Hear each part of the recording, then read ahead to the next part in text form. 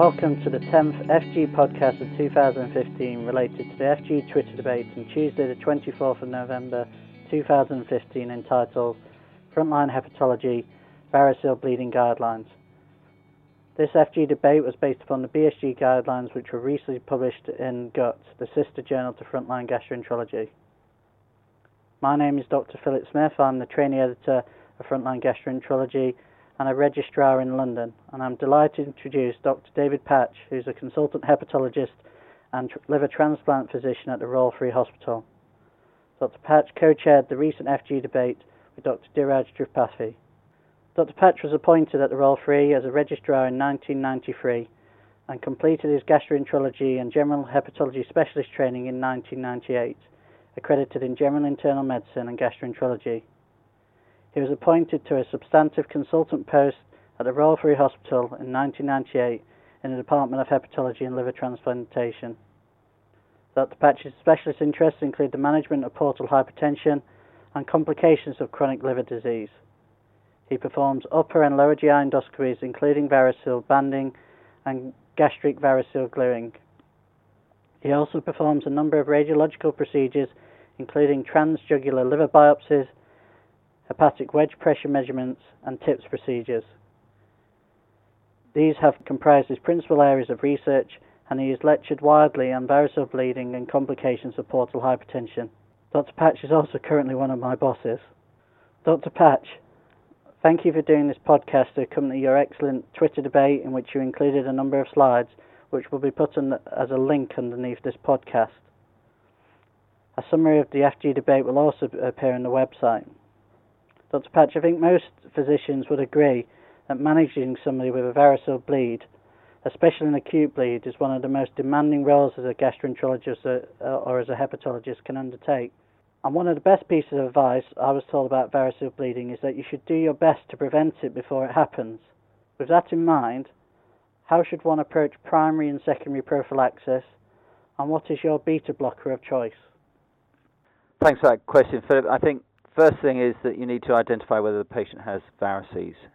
Now, up to now, we've endoscoped patients with a diagnosis of cirrhosis, and the advice has been certainly moderate to large varices. These patients should be prophylaxed. Now, in terms of actually diagnosing varices, the sort of more recent developments have questioned whether we actually need to endoscope patients and whether we can consider using techniques such as fibre scanning and looking at platelet counts, etc., to give an indication. And whilst the most recent Boveno meeting 2014 suggested that certain FibroScan values, along with a low platelet count, would mean that you did not need to endoscope patients, certainly we've looked at our data here at the Royal Free combined with Mary's and have actually found that it's not quite as sensitive as originally proposed. So I have to say, I think currently my advice is if the patient has a diagnosis of cirrhosis, either radiological or histological, I think an endoscopy should be performed to establish whether they've got varices. A low platelet count is a clue, so if a patient comes in with a bleed and has got a low platelet count, you need to be concerned that portal hypertension may be driving that bleed. But I think the main thing is diagnose the varices first and then consider prophylaxis. Now, with regard to prophylaxis, the beta blocker of choice up to now has been propranolol. Doses of 10 or 20 milligrams twice a day, I personally think are probably a waste of time. Really need to be around 40 milligrams BD and upwards. I think carvedilol has been shown to be certainly as effective and certainly better tolerated than propranolol. It's now off patent, so the price has come down significantly. And I think the big advantage is that it's once a day. So I will start patients on 6.25 milligrams and try and get them up to 12.5 milligrams. So I wouldn't go higher than that, but it does have the advantage of it's once a day in terms of compliance, and the studies do suggest it's better tolerated, and also perhaps may have a better effect on portal hypertension when patients are examined with wedge pressure techniques. If they don't tolerate beta blockers, then banding is another option in terms of primary prophylaxis, so that's stopping patients from having their first bleed. It is, in the studies, associated with a slightly reduced bleeding rate, but no impact on survival. So beta blockers first, and then banding, if not tolerated, would be my approach. Thank you for that detailed answer. What are the recommendations for managing gastric varices? And what glue do you use? And when would you consider using tips? That's quite a tricky question, I think. Gastric varices, primary prophylaxis. There's one study from India that found that acrylic glue was better in terms of bleed rate, etc., than primary prophylaxis with beta blockade. Glue is the treatment of choice for acute variceal bleeding. There's certainly no role for banding.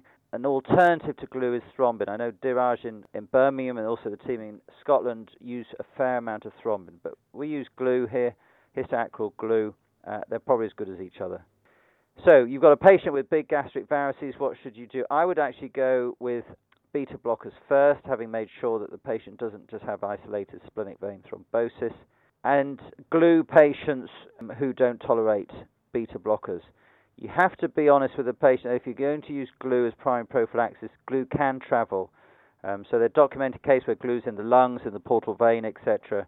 So if this is a primary prophylaxis procedure, the patients need to be consented that the glue may travel. And there are at least 2 well-documented cases of cerebral embolism of glue with very adverse consequences. So the trial from India came from an expert centre.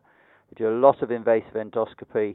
And would I recommend that rolling glue out as primary prophylaxis for gastric varices up and down the country? I'd be a bit hesitant of that. In terms of tips for gastric varices, I wouldn't recommend tips as primary prophylaxis. I think tips is a good treatment in secondary prophylaxis, and it gives you the advantage you can embolize via the tips any feeding varices to the stomach. But that's in the acute bleed situation. Thank you for that answer. Do you use antibiotics in all variceal bleeds? And if so, what is the evidence for this? Because it's a question that often comes up. So the data up until now was that was really quite convincing that antibiotic prophylaxis in patients with acute variceal bleeding was associated with not only reduced rebleed rate but also improved survival. Again, at the Baveno meeting last year, evidence was shown that those outcome benefits are seen in those patients with more advanced liver disease. So you could argue, I think you could argue that patients, say, with Pews A, low Pews B, do not need antibiotic prophylaxis. The tricky thing there is that you're then having to get people to think as to what to use for the patient when they come in through casualty. And also what's not clear is what happens if the patient transitions from Pews A, or shall we say Pews B, to high Pews B or Pews C. So often the patient will become more jaundiced during that time of that admission.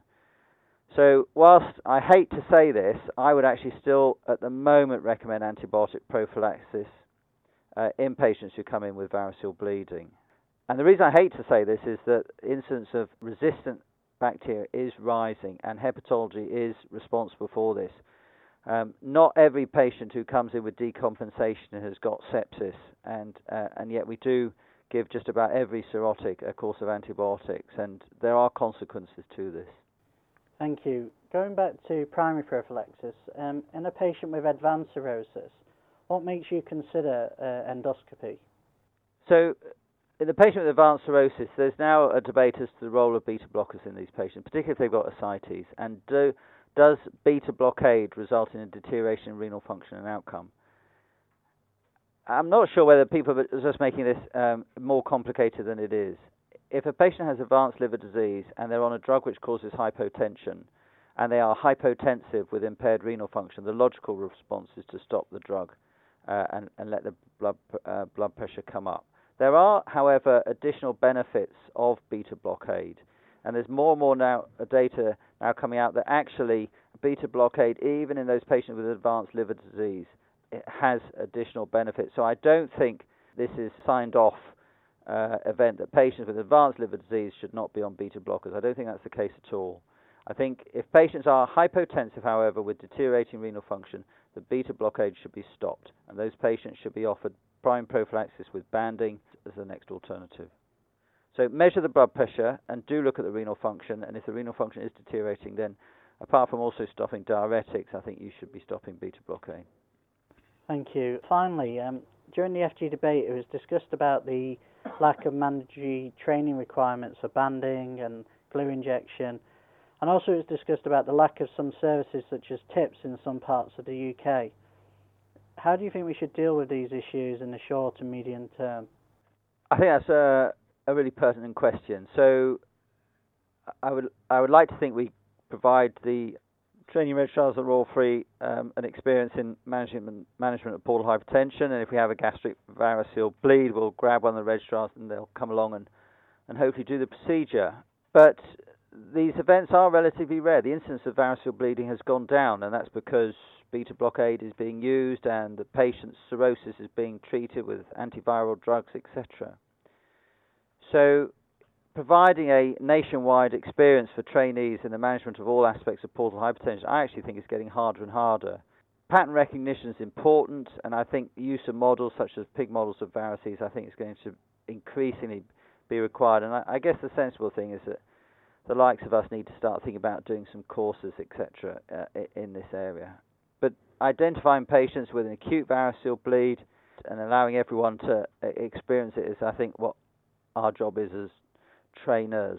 As far as the tips is concerned, and that is a huge bugbear of mine, we're happy to provide a 24/7 tip service, but the patients need to get here safely, intubated, appropriately resuscitated.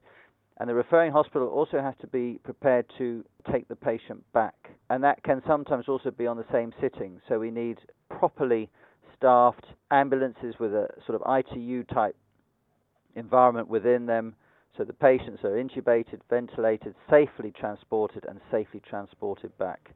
And there needs to be a willingness across the board. This is from not just the referring clinician, but also at higher levels within NHS England, that proper safe transportation is an issue, and as opposed to just waiting till the morning so that you can then transfer the patient in daytime when there's more staff on ITU.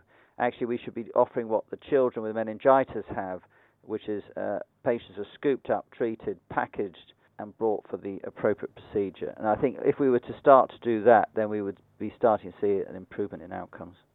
Thank you once again, Dr. Patch, for your excellent Twitter debate and also for this podcast. We're really grateful for your support and time. Once again, the slides from the Twitter debate will be available for you to look at under the link for this podcast.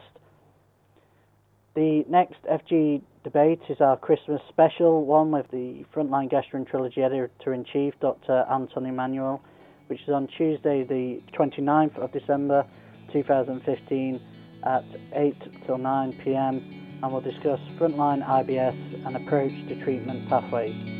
We hope you can join us then using the hashtag FGDebate.